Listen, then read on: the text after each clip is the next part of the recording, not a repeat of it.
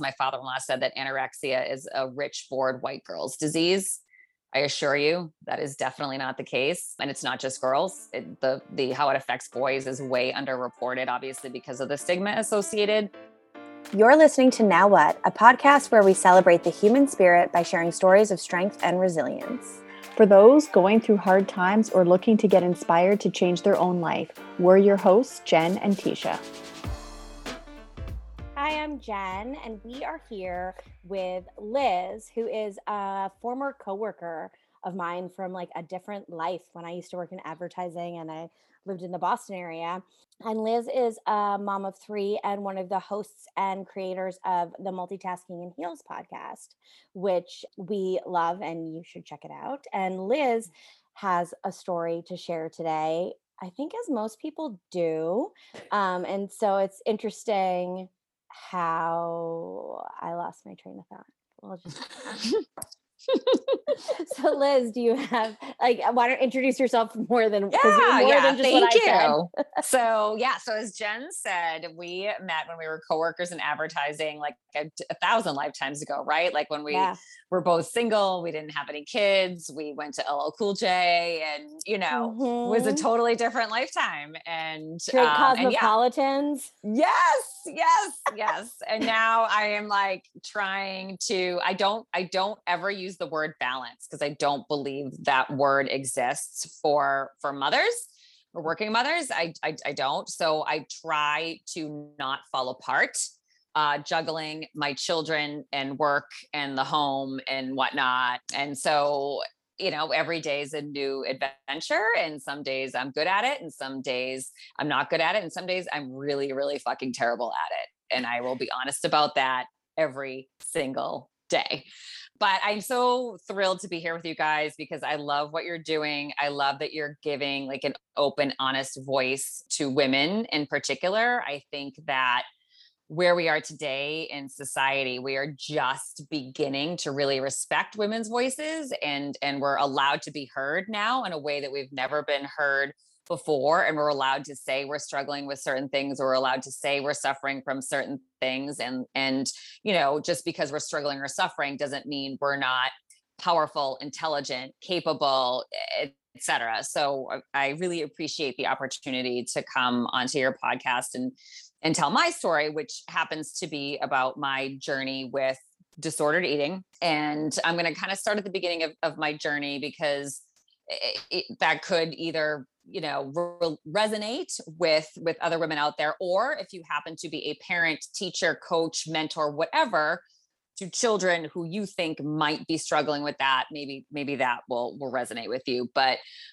many people might not know this, but anorexia has the highest mortality rate of any mental health disorder. It has a mortality rate of nearly 10%.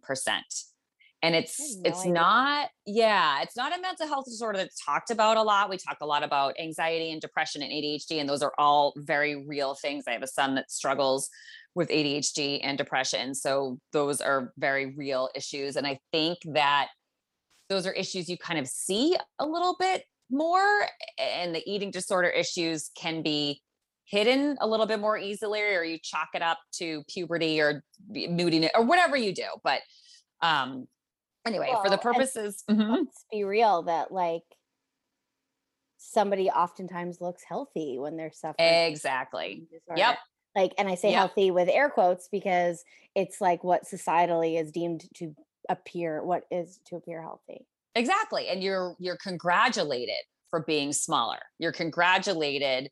Like the last time someone told you looked great was because you lost weight. Let's be honest.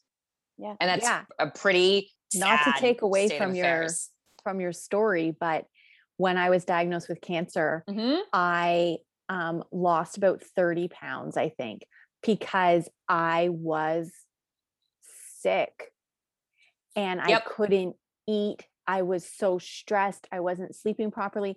And everywhere I went, people were like, "Oh my gosh, you look so great. You look so great. You look so great." I'm like, I am so not well.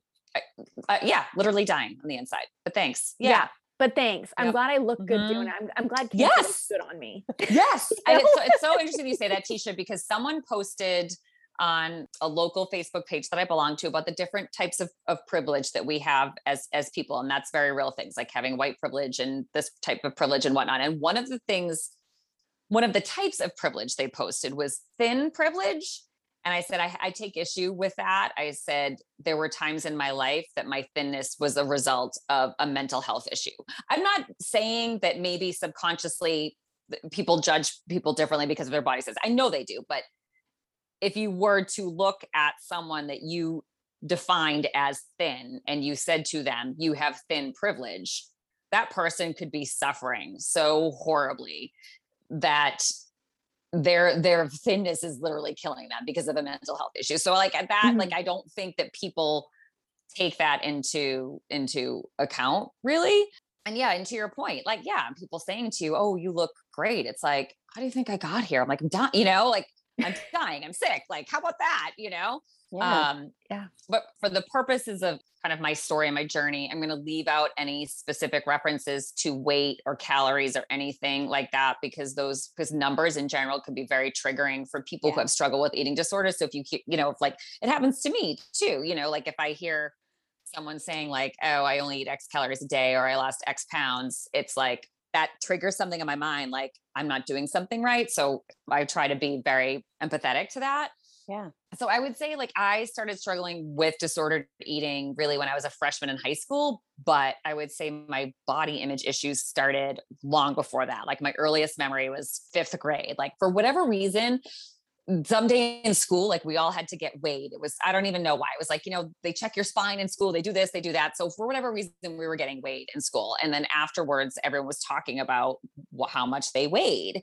And that was the first time I realized that that number held value, right? Like you were judged by whatever number that was on the scale. It didn't matter how tall you were. It didn't matter, your genetics. It didn't matter anything. It was like the smaller the number, the more valuable you are as a person. And that was when it sort of like first sunk into me that number mattered.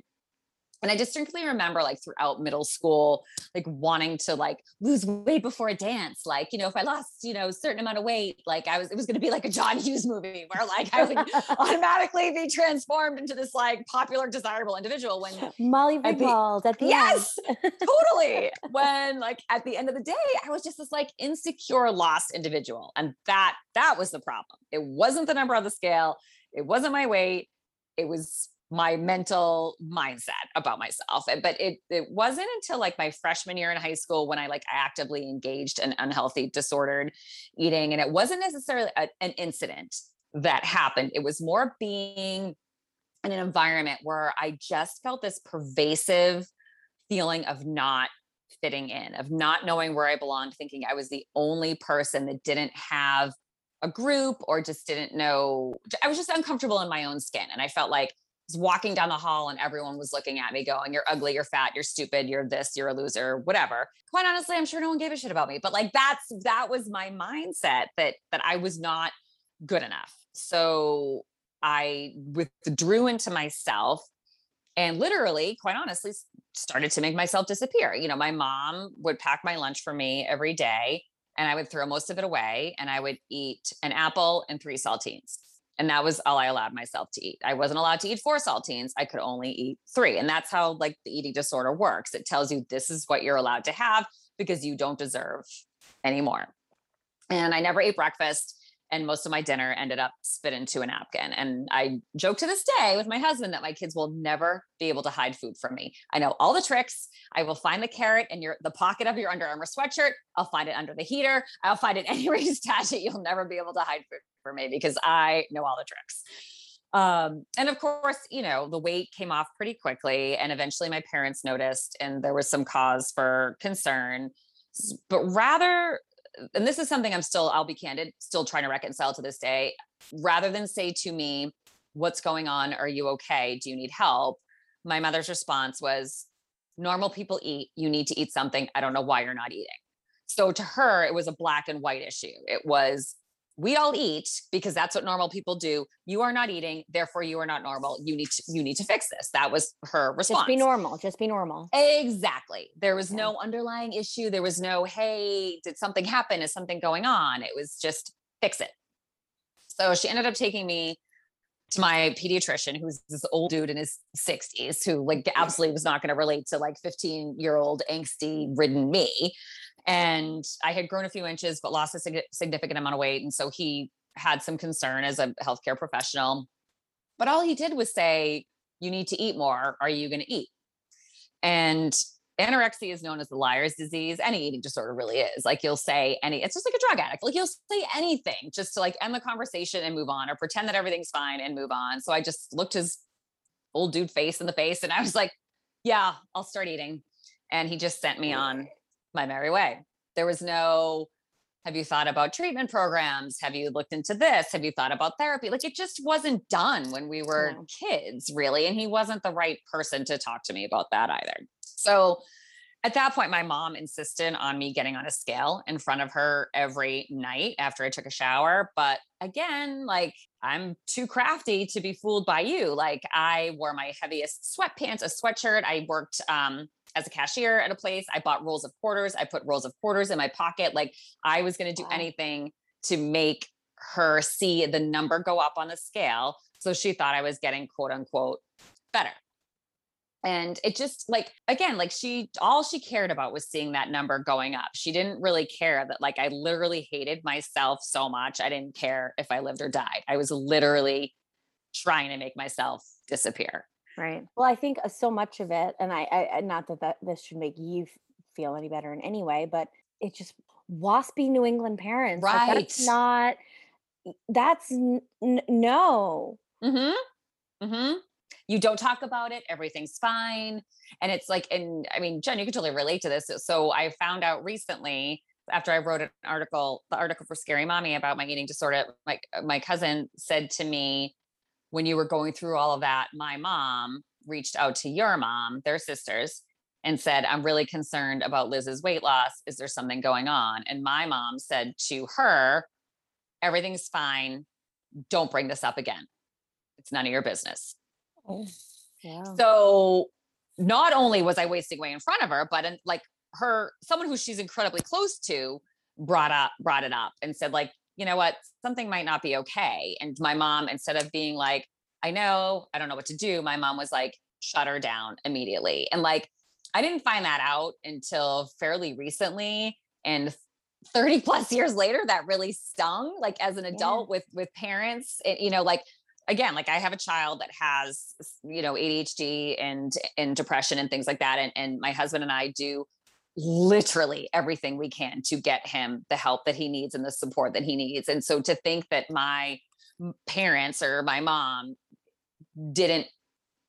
I'm not saying she didn't value me enough. That's not fair. I know she loves me and whatnot, but like it really stung to hear that she wasn't even willing to entertain that something could be wrong, like that really, it's like, it has bothered me. It definitely sits with me. Well, and I think it's, go ahead, Jen. No, go ahead. Oh, I was just going to say, like, I think it's really hard sometimes for parents to receive information that maybe their child is anything but normal. And again, I am doing that in air quotes, but like, to have somebody saying, is something wrong? Is something going on with your child? I think a lot of people aren't ready to receive that. Completely. Like she would look at it more like it was a failure on her versus like something that's going on inside of me. What I was going to say is like, what are people thinking? Right. Yep. You can't exactly. Like what might people think? Mm-hmm. Yeah. It's very much like, that is like culturally like where we grew up. Oh, and also I think I don't know, like there's probably also that element of like, and what did I do that could have caused this as a parent? What mistakes did I make? And so therefore it has to be a reflection of me. I must have done something wrong. Yes. And I can't let anybody know I did anything wrong. Because what would they think? Exactly. Mm-hmm. Yeah. Yes, completely. And the ironic thing, and I think this is important for parents or teachers or whomever to know, is like on paper, like I looked, like take the physical out of it. Like I looked fine. I was an honors student. I was a good musician. I had a great boyfriend. I had friends. It wasn't like I was this person sitting at the lunch table by herself, or was failing at school or whatever. Like I had tangible things I could point to where I was, doing okay. You like checked the boxes. Exactly. Yeah. The necessary boxes. Yeah, exactly. But it was what was going on inside of me, the insecurity, the like, I don't know who I am. I don't know what I am. I don't know where I belong, constantly feeling like I'm not good enough, that just, came out in this unhealthy way. But all the while, again, like people with eating disorders strive for perfection. So I was very focused on making sure I got good grades. Like I was very focused on getting into music school. Like, so, it's an easy way to kind of hide a little bit, because you don't, aside from your physical appearance, you're quote unquote successful in other areas. But eventually things got so bad. I had trouble sitting through class. Like was just all bone, and like, it was just uncomfortable, like even sitting like in a chair. I had chest pains. I was dizzy all the time. I didn't get my period for almost a year. It was like really started to take its toll on me. And then just at some point I kind of got sick and tired of feeling sick and tired of being dizzy, of thinking about food, it was just, and weight. I was just literally exhausted. I was just exhausted. And at some point I was in my senior year of high school, I was focused on my auditions to get into music school. And so that kind of became a healthier focus for me. And I got back to, I won't ever say normal, but I wasn't engaging in as unhealthy activity as I had before, and kind of got into like a better space. But I still considered my body my enemy. I was never like excited about eating. I never looked at food like nourishment. I looked at it like, okay, well, I have to eat because I have to eat. But fast forward to college, which I loved college. Like it was literally, if I could repeat 4 years of my life, it would absolutely be college. Sorry, kids, love you, but college is a blast. And it was just great to get away from my hometown. I went to a college where nobody else I knew went, and it was just like leaving behind any preconceived notions that people had of me. And I went to music school, and I really loved being around creative people, because those are people that don't live inside a box, and they put things out into the world, and they're willing to be judged. And to me, that was just really gratifying. But I also went to a school where eating disorders were rampant. What was their dance program? That's all I could think of. There was a dance program, theater. I mean, it was no one's dirty little secret. It was very much out in the open. It was competitive. And so in a way, it absolutely fueled my eating disorder, because I was like, oh gosh, I have to keep up with all of these like skinny girls from Long Island to, whatever. And it was just, there was no hiding it. I mean, I knew a girl whose parents offered to buy her a car if she gained a certain amount of weight. Like it was like that. And that's when I started not just restricting food, but abusing laxatives, diuretics, and diet pills, because I felt like restricting food just wasn't enough. It was, again, like I was surrounded by these, in my mind, beautiful girls who were thinner than me and more popular and whatever, more self-assured. And I had to take more drastic measures to be able to compete, with everybody, for what I have no idea. But ironically, at the time, I also got certified by Reebok in the American Fitness Association of America to teach aerobics. Very 90s, ladies, very 90s. And I got a job on campus at our gym teaching aerobics. And like, I loved the fact that my class was super hard, and all these hungover sorority girls would come, and they would have to leave because they were like so hungover they were to throw up, and whatever. And I was just like, this is my jam, and to me, in my mind, I was healthy, I was fit, I was like an example for like, what people should strive for. And then one day my boss came to me and she said, unless you put on some weight, I can't have you teach here. You look very unhealthy. I know you're unhealthy, and I can't have you be an example for health and fitness in my gym. Wow. And I was like, fuck, like, and I was like, I'm working out 2 hours a day. I do, and again, in my distorted mindset, I was an example of health, but in reality, I was like dying. It really was like a knife in my heart, and really kind of made me think about like, what am I doing? Like making me realize that like my mind is so distorted, what the reality is and what is going on inside of me. And then later that year I went home for, Christmas break or something like that. And I had lost a noticeable amount of weight. And my dad said to me, "Are you okay? Like, if you're not okay, we can get you help." And I just looked at him, and he was like on the verge of tears as he was saying this to me. And I looked in his face and I lied and I said, "I'm fine. Don't worry about me." And like, that was it. That was the end of the conversation. And that was the closest my parents ever got to kind of pushing me to get help. And I wish they had pushed harder.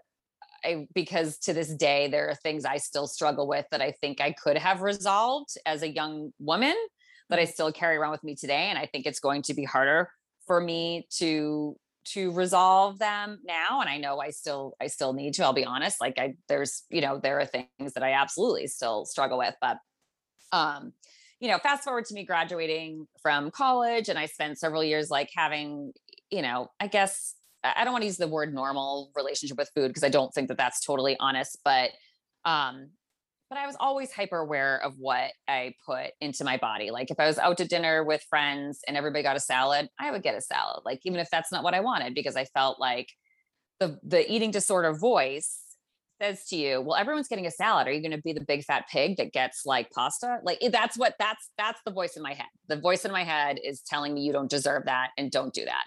I would never finish what was on my plate. Like if I looked around and saw that someone left, like a tiny bit of food on their plate, I would make sure I left a tiny bit more of food on my plate because I never wanted to be the one that ate more than everybody else, which again, I know it sounds ridiculous and crazy, but it's the voice that exists in the back of your head that tells you, have more self-control. You don't deserve to eat that. You don't deserve to finish that. And I always viewed, so shortly after I graduated from college, I joined like a monthly support group for eating disorders. And that was sort of the first, it was just for women, the first time I really understood why I did the things I did and what the eating disorder was doing to me. And I realized I viewed it as something that was protecting me. And one day we had to draw a picture of what our eating disorder represented. And I drew like a blanket, like a security blanket, like it was something I could always turn to that in a time of chaos that would provide me with comfort because I could control it.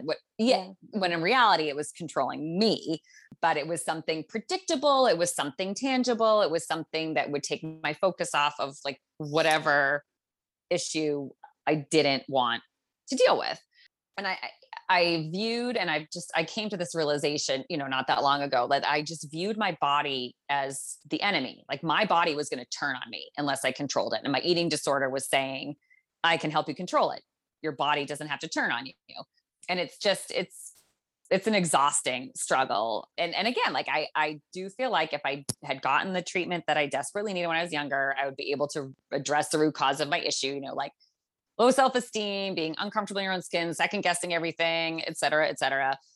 But I spent, I think prior to my last relapse, I spent, I don't know, maybe 15 years not having really any major struggles with my eating disorder, like just having probably the closest normal relationship with food that I could. And I, have friends in my, circle of women that I'm close with that I've had open conversations with about, my history, and they've shared with me what they've struggled with and everything. And it's been very comforting to be honest and have those conversations. But I always had the conversation like I was past it. Mm-hmm. I always talked about it like it was something that I was over and recovered from physically. But then fast forward a couple years ago, I was the matron of honor in my sister's wedding, and it was lovely, but we got the pictures back. I looked at the pictures and I was taken aback at I just felt like I looked terrible, quite honestly. And my sister's, I've got 2 younger sisters. My middle sister's 18 months younger than me. My youngest sister's 3 years younger than me. So we're all like super close in age and all that. And I felt like, they looked so much better than me. They were thinner than me. And I was like, how did I let myself get to this point? And I just had this, moment of feeling really terrible about myself. And that moment, looking at those pictures, was enough for my eating disorder to wake up and say, well, you know what to do. And I decided, okay. And like, at first I was like, okay, like I'm just going to go on a diet and I'm going to lose X pounds. But I'd never been on a diet, like quote unquote diet before. I didn't even know what that was. I had always either just sort of had like a regular relationship with food, or I had a really terrible relationship with food. I had never been like, okay, if I want to lose a certain amount of weight, like this is sort of how I have to do it. So I Googled, it's ridiculous, but I Googled how many calories do you have to eat to lose weight? And it said like, you have to eat X calories to lose weight. You have to eat Y calories to lose weight quickly. And my eating disorder said, oh, please, like you can do better than that. And so now I had this benchmark that was like not healthy. And so you're not just going to do the lowest one. You're going to beat that. Yeah. Exactly. And right. That's like the overachiever. Yep, completely. Right. And that's the voice being like, oh, come on, like fatty, like you can do better than that. This is what regular people do, but you can be better than that, and it's just telling you that you are just lazy and worthless and all of that. And you can do a better job than everybody else. And that was it. That's all it took. And I immediately started like counting calories, researching calories. And like, for me, it always started off kind of like slowly, like, okay, I have a yogurt for breakfast. And then I cut it down to half the yogurt. And then I don't eat any yogurt. And then for lunch, I have a smoothie with almonds and a cheese stick. Then I don't have the cheese stick. Then I don't have the almonds. Then I have half the smoothie. So it's just, restricting over time. And then I would calculate the calories that I ate at breakfast and the calories I ate at lunch. And whatever was left over was what I was quote unquote allowed to eat for dinner. So it's some days were more, some days were less. But again, the eating disorder tells you are only allowed to eat this. You do not deserve more food than this because you already ate X, Y, and Z, or you didn't work out or whatever it is. And you just become a slave to counting calories. And I started weighing myself every day, which is fucking pointless. There's no need to weigh yourself at all, ever at all. I have since thrown my scales away, but if I didn't see that number go down every day, I became disappointed. And I thought I was a failure, and I thought I wasn't working hard enough. And then that's when I started taking laxatives again. And the weight came off, pretty quickly. You go from eating like a balanced meal to almost nothing. Then, even in middle age, the weight does come off, and people started noticing. And like you said, Tisha, they say like, wow, you look great. And pardon the pun, but like that feeds the beast of the eating disorder. And it's like, oh, you think I look good now? Like wait until I lose another X pounds, and like, when I started this, I had this target goal in mind, but that's not how eating disorders work. That target always moves. So you'll never have a number you're happy with. You'll always reset that number to a smaller and smaller target. So like I blew past my target and I was like, sweet. Like what about this? What about this? And you're until that number 0, like you're never going to be satisfied, and like, it became very uncomfortable. So this was before COVID. It became very uncomfortable for me to eat in public. So I remember going to a fundraiser for the board that my husband sits on. And it was a lovely dinner. But it was the first time I had been put in a position where I had to basically eat what was put in front of me. I couldn't order anything off a menu. I had no choice. And we were like sitting at this big table with other board members, and I couldn't just not eat. I would look like a lunatic. So I had to eat what was put in front of me. And that was terrifying for me because I was completely out of control of what was in the food, how it was made, what they were serving me. And then I just went home and I took a handful of laxative because I just wanted to get rid of the food. I was like, they made me eat that. I need to get rid of it. Like it was, again, that control piece telling me like, you're not supposed to have this. And of course my husband, asked what was going on, if I was okay. And he at first didn't think the weight loss was that big of a deal, but he's been down the eating disorder road with me. So he got to a point where he started to worry. And he did ask me, because it was coming off fairly quickly. He said, "Are you taking laxatives again?" Because he knows I had done that in the past. And I just looked him in the face and I said, "No," because if I had said yes, that would have set off alarm bells with him. He would have tried to stop me from doing what I was doing. And I did not. I was like in this, path of like, I'm not done losing weight. I'm in control here. I don't need help. You stay out of it. Then I used to hide my laxative packages in shoe boxes in my room. And then one day my then 7-year-old daughter was going through my closet and trying on my shoes, as she used to like to do before she became a tomboy. And she found the laxatives and she's like, "Mommy, what are these? And why are they in your shoe boxes?" And I lied. I just told her they're vitamins, which is like pretty fucking humbling if you're looking your child in the face and lying to them about your behavior. And over the course of, a few months, I had lost a significant amount of weight. None of my clothes fit. I was having chest pains. I was having trouble sitting through meetings at work and like focusing, like my mental, like I couldn't retain information from meetings because I was just kind of like loopy, to be honest. Because you're not eating. Exactly. Like I couldn't and it started to take like a mental toll on me. I was just not in a healthy place to even like process thoughts.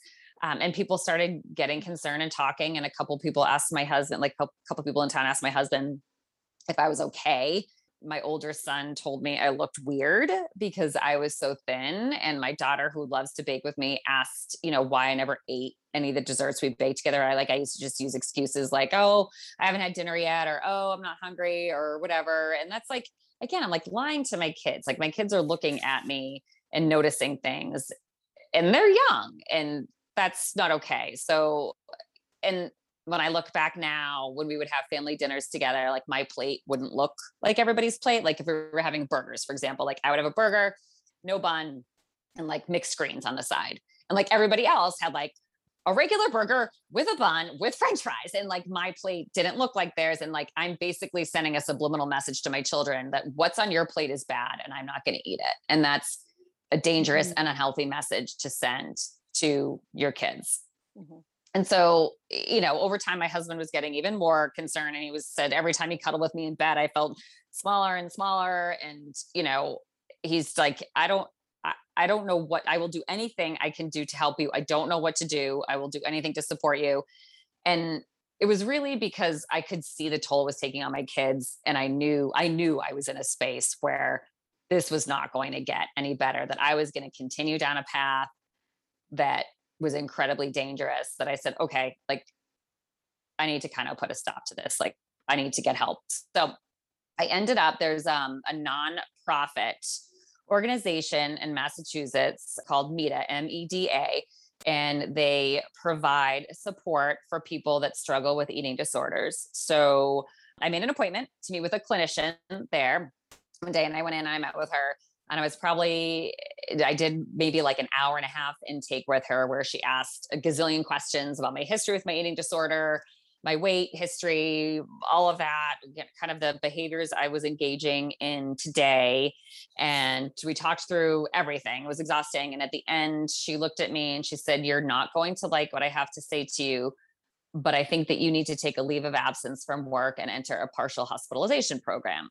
And I was like, "What the fuck are you talking about? Like, I came here to get like maybe the names of some therapists and some nutritionists, and I'll be on my merry way. And like, I'll take care of this, no problem." But she said, "Based on what you're telling me and the behaviors that you're engaging in," she said, "I don't know that you can do this on your own. And you are very close to not having a choice but to be hospitalized."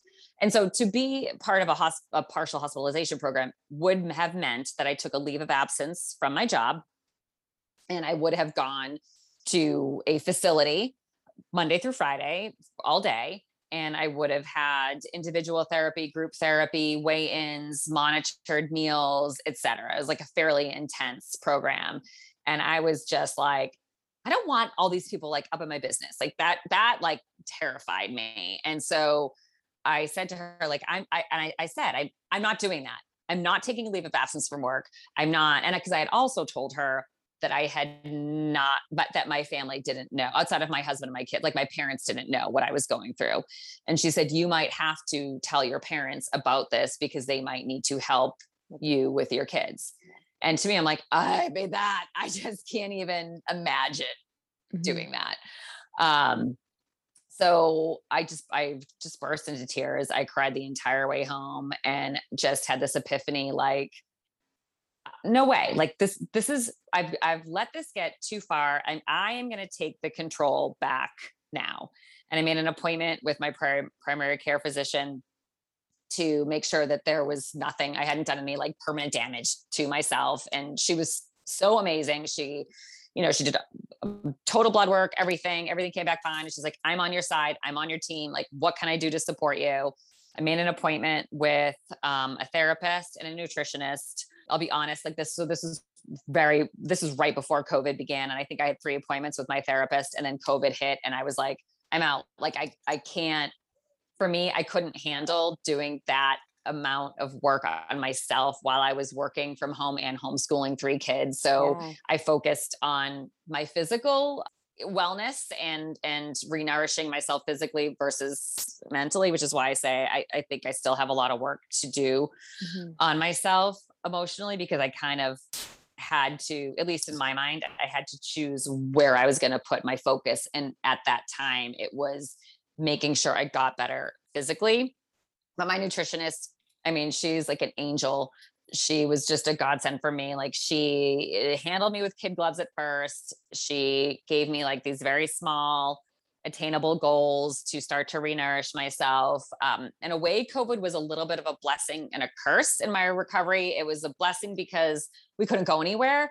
So I was in complete control of what I ate and food preparation. So like, that's comforting. And it gave me kind of a safe space and all of that. It was not a curse, but it probably hindered my recovery a little bit because I wasn't put in positions like dinner parties or barbecues or whatever, where you're like, hey, you know what? Here's the food. You got to figure it out and be comfortable with it. Those situations that really challenge you. Exactly. Yes. Where you're not in control. And so she would give me these challenges, like get takeout from a place you've never gotten takeout from, or order something from a menu that you've never ordered before. Like, just again, little things, or don't look at a menu before you go somewhere to eat, and it sounds stupid, but like, it's more removing any element of control that you have. So you have to make a decision in the moment and sit with that decision and be comfortable with it. And that was really, and again, like, having a cookie when I bake cookies with my daughter, or a muffin, or just, and enjoying what that food represents. And that's like, togetherness and celebration and like quality time with my daughter. And I've started to, and I still try to do this. I've started to appreciate how my body feels physically when it's well nourished, and that like I have more energy, I'm happier, I have more clarity, that it's not just about like a means to an end, but it's like, it's hard. Like, as we were talking about at the beginning, like as women, we're so ingrained with chasing this unattainable perfection. Like, we're constantly comparing ourselves to one another. We're constantly comparing ourselves to the images we see on social media, or it's pervasive. And like, say what you want about, like, there's women out there, who have different body types, like Lizzo, or, whatever. Like, it's still, society is always going to tell you that you need to fit into a certain mold. And I mean, every day of age in the time of Kate Moss and Harold. Exactly. Waif. Yep. Right. Yep. So like, I had a conversation with a friend the other day about like, we came of age in this time, and then you had like Britney and Christina with their like pants down to here. Yes. Like, you know what I mean? Like, so yes, there's more now for like both of your daughters to see. Yep. But that's not what we were all like weaned on. Not at all. Not at all. And like, in any given day, you go on usweekly.com, people.com, whatever, there's going to be an article that talks about a before and after celebrity who just lost weight. Like, it doesn't matter. Like, they can preach whatever body positivity they want. At the end of the day, they're going to celebrate the weight loss, the bikini pics, the this, that, and the other thing. And it's like, I'm 47 now. I've had 3 kids, 2 at the same time. I try to be proud of what my body has accomplished, but there is still going to be the little voice in my mind that is like, oh, why can't you look like that? Or, oh, what, and it's just, I'm praying to God that, we are able to raise our kids in a more enlightened world. And I try to talk to my kids about food in a positive way. So like in my house, you don't have to earn dessert. And in my house, I don't use terms like make a healthy choice. We talk about how does food make your body feel? So like my oldest son, he went to a sports camp last week, and like he's 13. So like he sleeps till like 11:30 in the morning, and his sports camp started at 12:30. So he finally, waltzes out of bed at 11:30. And I was like, all right, we're going to leave for camp in a little bit. Like, why don't you he's such a picky eater. But I was like, why don't you have like a bagel and a protein bar? Like that'll be good because you've got camp from 12:30 to 3:30. You're going to be playing sports. Like that'll like be some good fuel for you. I don't want that. I want donuts. And I was like, all right. I go, I don't know that that's probably the best choice for your body and the activities you're going to do. I go ahead, have your donuts. He had his donuts. I picked him up. He felt like shit 3 hours later when I picked him up and was complaining how he felt like shit the entire ride home. I made him a turkey burger when we got home and he felt better. And so I said, do you remember this morning when we talked about the donuts and we said like, you're going to have like a sugar high, then you're going to crash and it's probably not going to carry you through camp. And he's like, yeah. Go, when did you start feeling like crap? And, and so like, we just talked about that, like how his body responded to the choices that he made. And I don't care if he eats donuts, but now he understands that maybe eating donuts before going to sports camp for 3 hours wasn't the best choice. So the next day he made a different choice. So like, it's more about how, like, what is your body telling you? And I have that conversation, with all of my kids. Like we were out to dinner last night for Avery and Brady's birthday and they both got this awesome, like bacon, mac and cheese and whatever. And so like at one point Brady just sat back and he's like, oh, and I go, did you maybe have a couple bites too many? And he's like, I think so. I go, all right. I go, take a break. Listen to what your body's telling you. Like he didn't make a bad choice with the mac and cheese. His body was just done eating it, And so to me, like, that's the conversations we need to have. Like, I don't refuse them dessert because that's putting dessert on a pedestal, right? Like that's saying that you need to earn it, that it's something special. Like it's not, it's food. There's no good food. There's no bad food. There's food. And it's going to make, whatever you put into your body is going to make your body feel a certain way. That's what you need to acknowledge. But it's, that's hard. Easier said than done. It's hard as a parent, right? I've got like a sugar obsessed little one and nothing makes him, he never feels bad ever. And I just don't allow dessert generally anyway, because it just got to this negotiation thing where they would like always, it would be like, okay, 3 more bites and then I could have ice cream. And I didn't want to do that. So I was like, there's no dessert. Like there's just none. I don't have any. There isn't, but it's a struggle because I haven't struggled with a relationship with food, but I see even when little boys, when they talk about having 6-packs and stuff. Yes. At 6 and 7 years and 8 years old, that to me is so uncomfortable. Completely. And, so like, it's a struggle. Like I always say, I'm like, you have to eat protein. Protein is what makes your brain work. It's what makes you feel strong. It's what keeps you full and going. Protein and fat, those are important. And they'll like, because Wyatt's always like, well, pizza's a healthy choice. I'm like, well, it's healthier than a pizza candy. And it's not horrible, but like, and it's better if we make it at home or if we get it from this one place. But like, any of it's fine to eat, but you can't just eat that. Right.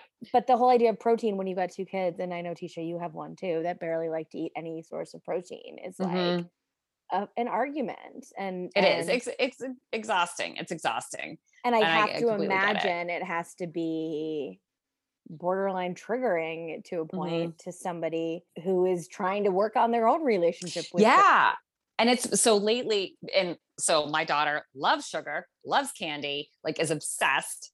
And so Will has started saying, my oldest, my 13-year-old started saying to her, like, Avery's going to get fat. She's going to get fat if she keeps eating that candy. Fat. Like, and I was like, You are not allowed to say it. And like, I've always ingrained or tried to ingrain in my kids, we do not comment on people's appearance. It is completely inappropriate. It matters what type of person they are, how they treat you, etc. Physical appearance does not matter.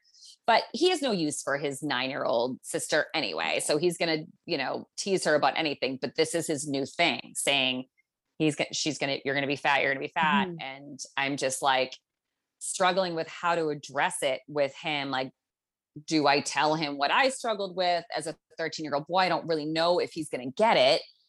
So I don't know. I'm really like, this is a brand new thing in our house that I'm having a hard time trying to figure out what to do with. Cause me just saying to him, that's inappropriate. We don't comment on people's appearances. You're going to hurt her feelings. He just doesn't care, Yeah. Like we all tease our siblings. Right? Exactly. It's so hard.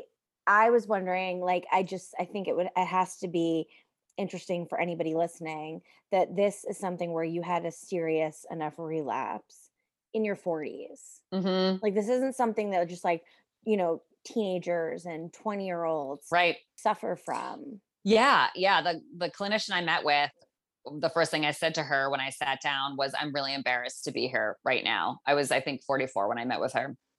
And she said, the youngest person I've met with was 8. The oldest was 81. So it's not a teenager's disease, all ages. And I remember like, there's so much stigma attached to this. I remember like years and years ago, I didn't even know how the topic came up at dinner with my in-laws. My father-in-law said that anorexia is a rich, bored white girl's disease. I assure you that is definitely not the case. And it's not just girls.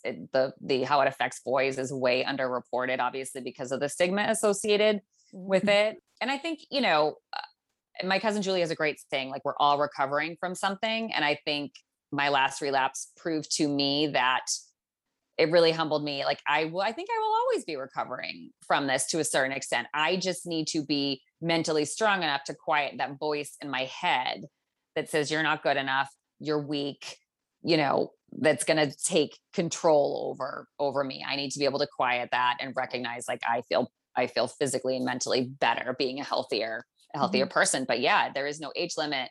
There's no gender. There's no race. There's nothing. It's, it can affect anyone.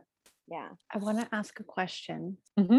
about like the little voice, because I want you to help me understand a little bit, mm-hmm. because you were saying, like, on the one hand, there's like that voice inside you that tells you you're not good enough, that tells you that you don't deserve these things.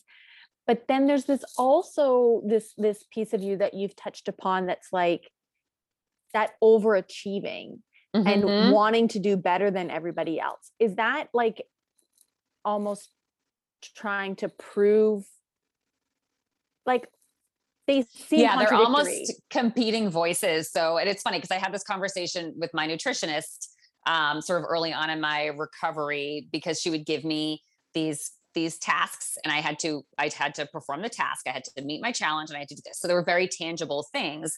And I met each challenge that she gave me, but that was like the perfectionist in me. It was like, okay, you told me I had to do something, so now I'm going to do it. Like, they're two like very competing voices. It's like, there's a part of you that wants to be this perfect little thing.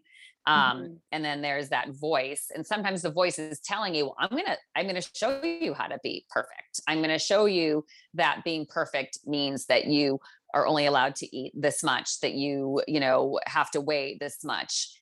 And then there's sort of that other voice that is focused on the achievement outside of the eating disorder, that's focused on the grades or the, professional accomplishments or whatever it is. And sometimes they're working in concert and sometimes they're completely independent of one another. Yeah. Cause I can also it's a constant battle. Cause I have some perfectionist tendencies too, that don't lend themselves to my weight, but I definitely have some perfectionist tendencies, and I can set these goals for myself. Then when I don't achieve them, I feel like a failure. And sometimes it's because I'm setting an unrealistic expectation to begin with. Mm-hmm. Right. I'll just need to sink into that feeling that you're a failure all the time, because that's what I do. Yeah. But it's like, what is failure, right? Like, we are defining what failure is. Like, nobody else is. Like, we're doing that to ourselves. Yeah. Which is just, we have enough pressure on us as women and mothers, like to put unnecessary pressure on, like, you know, I decided I failed. Nobody else did. I'm putting that on myself. Yeah. Have you, I don't know, it might not, it probably wouldn't serve you, but have you heard of or seen the Apple TV show Physical? I started watching it. Did you And I have to had turn to it take a off? little break. I did. I love Rose Byrne. But the second you started talking about that little voice, that was what because like they actually like physically represent that. It's tough. It's tough. Like when she's like lining up all the food and binging on the food. And I was like, and of course, like she's like this tiny little thing and whatever, you know, it's just like, it started to stir, and like I could relate to it. But it did start to stir up thoughts in my mind. And so I do have to be kind of careful about stuff like that. There is a book I read. Yeah. Because she's literally, you hear her, the voiceover. Yes, the voice in her head saying, "You're worthless, like you fat cow," and you're like looking at her like, "What?" But I know, and she's like, but it just gorgeous. shows like, that how internally we can tear ourselves down, no matter what. And no one can tear ourselves apart like we can, especially as, you know, again, as women, we're constantly judging ourselves. It's I don't know, like I love being a woman, and like at the same time being a woman sucks. Like, you know, I was talking to my sister-in-law the other day at the beach, and we were talking about like our hormones and how our bodies change, and like I'm sweating all the time, or like my skin's different. I'm like, ugh, why can't we just like be, you know, like normal or whatever? It's just, you know, I don't know, every time we turn around, we're struggling with like something else. But there's a book I read during my recovery. It's called Eating by the Light of the Moon. And it was written by a therapist who specializes in treating people with eating disorders, but it's not a self-help book. She basically uses like folklore as a way to talk about women's relationships with their bodies and food. And it was the first time I read, because I've read self-help books, but it was the first book I read that made me go, oh my gosh, I totally get that. Oh my gosh, I felt like that. I have to say, if anyone is struggling with an eating disorder or knows someone, like pick up the book. It was incredibly helpful and insightful for me to just, I don't know, make me realize that the way I feel is okay. And a lot of other people have felt the same way. And it's just about healing kind of emotionally and spiritually outside of healing yourself physically, which for me was really, really helpful. Yeah. Amazing. And do you see yourself, I know you were saying that you were seeing a therapist kind of before COVID, and now that things are opening up, do you see yourself ever going back to that? Or do you feel like what you're doing is sufficient? Yeah. And my husband would love for me to be back in therapy. I know deep down, to be completely 100% candid, I know I need to go back. I do. And I use things as an excuse not to. My nutritionist called me out on it. I use work. I'm really busy at work. I've, have 3 kids. My oldest is in therapy. I've got this, of course, there's 10,000 excuses you can make to not do something you don't want to do. And I am using every single one of them. In this book that I read, it talked about therapy as a labyrinth, and you don't really get to recovery until you get to the center of that labyrinth. And that journey is really, really painful and confusing and all of that. And I will be honest, I think I'm afraid of that journey. I think I'm afraid of acknowledging certain things about myself. But I know, because that works hard. Yeah, exactly. It's hard. It's going to be emotional. I think it's going to be scary, but I know for sure deep down, I don't have a chance at full recovery until I do that work. And so I might be walking on a little bit of a tightrope now, saying like, I'm in a good place. I figured out how to quiet my voice. Like I'm following my meal plan, blah, blah, blah. But if you said to me, what if you found out tomorrow, like your mom was sick, how would you handle that? I don't know. I don't know. And like, I'm embarrassed to say that. Like, I feel like I should have learned my lesson with my last relapse, but I want to say I'm strong enough to overcome future challenges or chaotic events in my life without retreating to that bad behavior. But I can't, after what I went through before, I cannot be so cocky as to say that I can. Yeah. And I think the strength in some ways lies in saying that you have a weakness and not thinking that you've got this under control, because that, brings a certain level of awareness for you. So you still live with this awareness, like you were saying, I had to stop watching this TV show because it could be a trigger for me. Yep. Absolutely. And it was giving me some thoughts. Like, you're not so cocky that you think it could never happen again. Yes. And I think 2 years ago, if I was watching that TV show, I'd be like, oh, all in, like maybe I'll get some tips, like I at least knew enough to extract myself from that. I hope to one day be able to watch something like that and not have those types of triggering thoughts. But I don't know. I think right now I'm trying to focus on being a good example for my kids and hoping that they have a better relationship with food and they trust their bodies, and all of that. Do you think you will tell them one day? Yeah, I think so. I think it's important for them to know that this is a possibility. I don't know that it's necessarily genetic per se, but I think it's important for them to understand, like, this is what I went through. And if you are starting to feel out of control of something or in a bad place about something, and you're having these types of thoughts, like, it's totally okay. And we can talk about it and we can get you help and all of that. Like, I think that acknowledging our flaws to our children is important, because I remember growing up, like, that was not done in my house. So then I didn't feel like I could acknowledge my flaws, Have you run into anything, since you do have a daughter, and I do know some little girls who have, at least at where my eldest is in school, and he's a year younger than Avery is, has her speaking about her body in a negative way come up at all? No, thank God. She's a tough cookie. And I think it's because she's got two brothers. Like, she's a tomboy.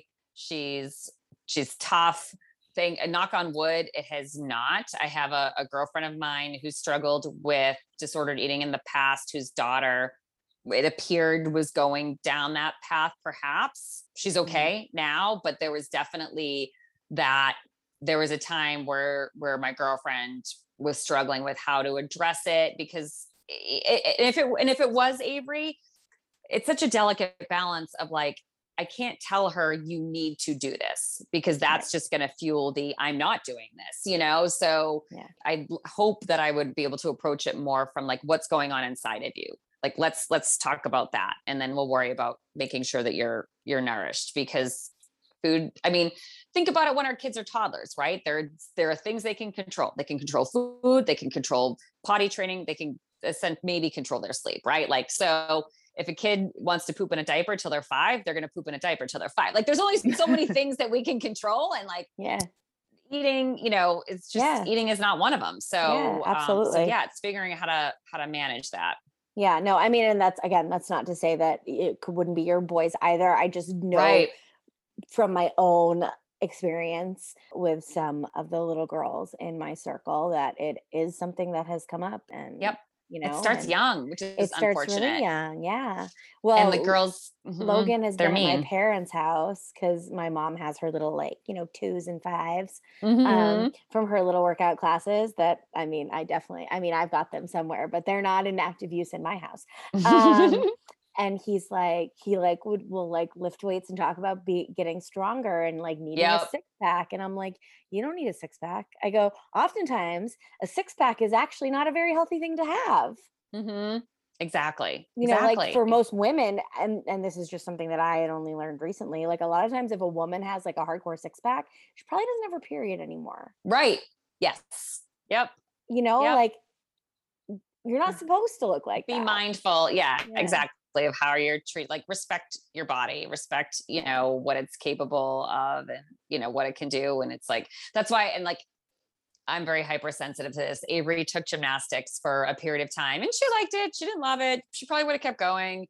I didn't want her to keep going, because gymnastics is a sport that encourages girls to be a certain size. to go against what their body naturally is supposed to be. And you know what, if I didn't have the history that I have, I probably wouldn't have cared. And she would maybe still be taking gymnastics. I am hypersensitive to gymnastics, figure skating, cheerleading, like anything.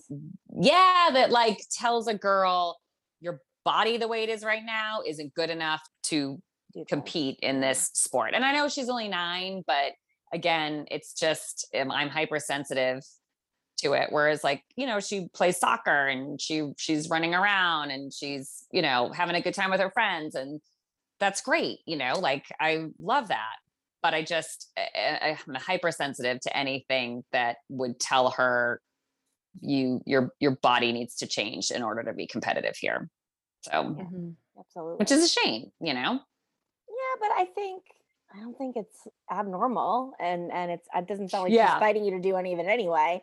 No, and she's not. And I think you would just navigate it as you've navigated everything else, as we navigate anything being a parent, right? What would you, because you've said that you didn't feel supported by your parents in this kind of a situation, and obviously you have kids of your own that you're trying to navigate discussions and how you'll support them and all of that.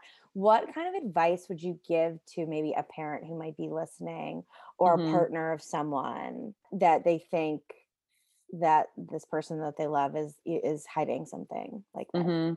Yeah, I'd say be aware of the signs. Like if you notice all of a sudden that, whether it's your child or your wife, friend, partner, whatever it is all of a sudden out of nowhere restricting certain food, that's a sign. It is very controlling about what they eat and when they eat.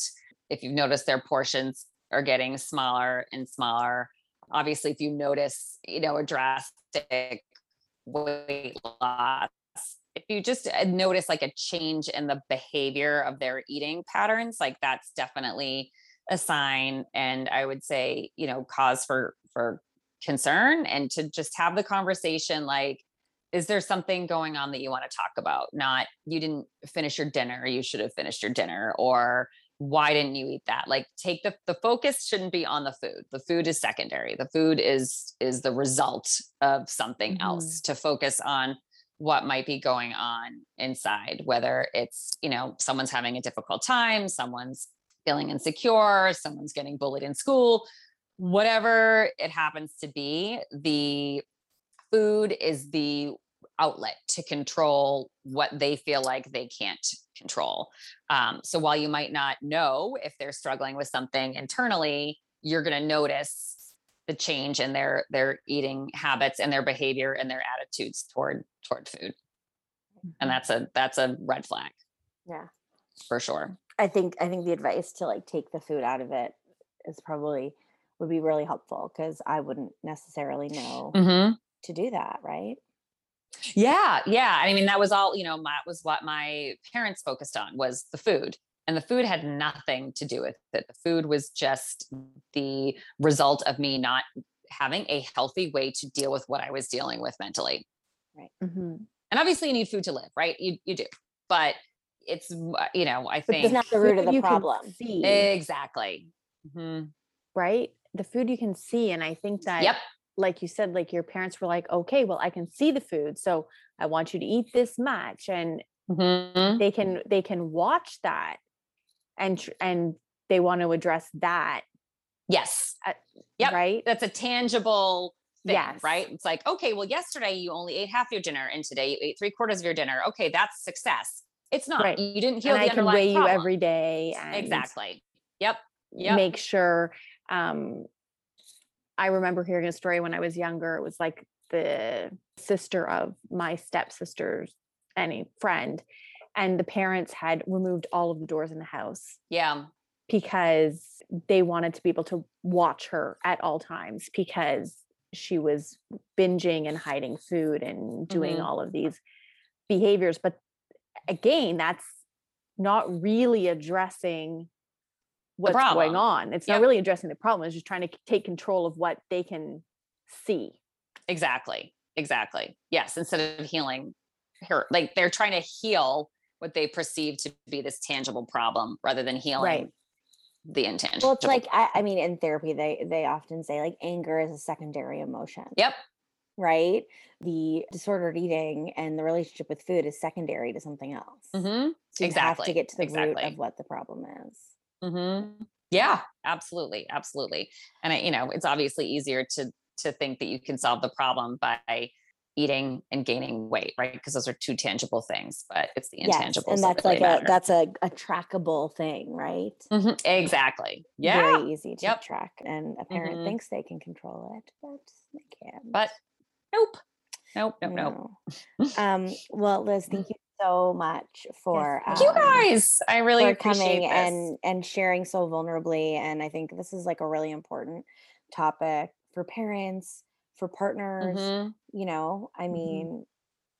Yeah, for anyone that has, some type of relationship with kids, if you're a coach or a mentor or a teacher or whatever, like you have an opportunity to observe kids and be, a good example for them. So, even if you're not a parent and you don't have to just be a parent of a daughter, so I think that just overall, it's an important topic that we need to remove the stigma from and stop celebrating body size and weight loss and all of that. Exactly.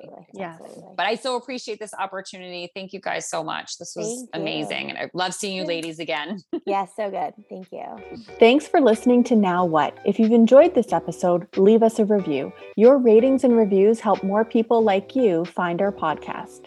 Don't forget to subscribe and share this episode with someone you think would love it. And make sure to find us on Instagram at nowwhat_podcast. Until next time, we're Tisha and Jen. Remember, your hard times are the chance to write another chapter.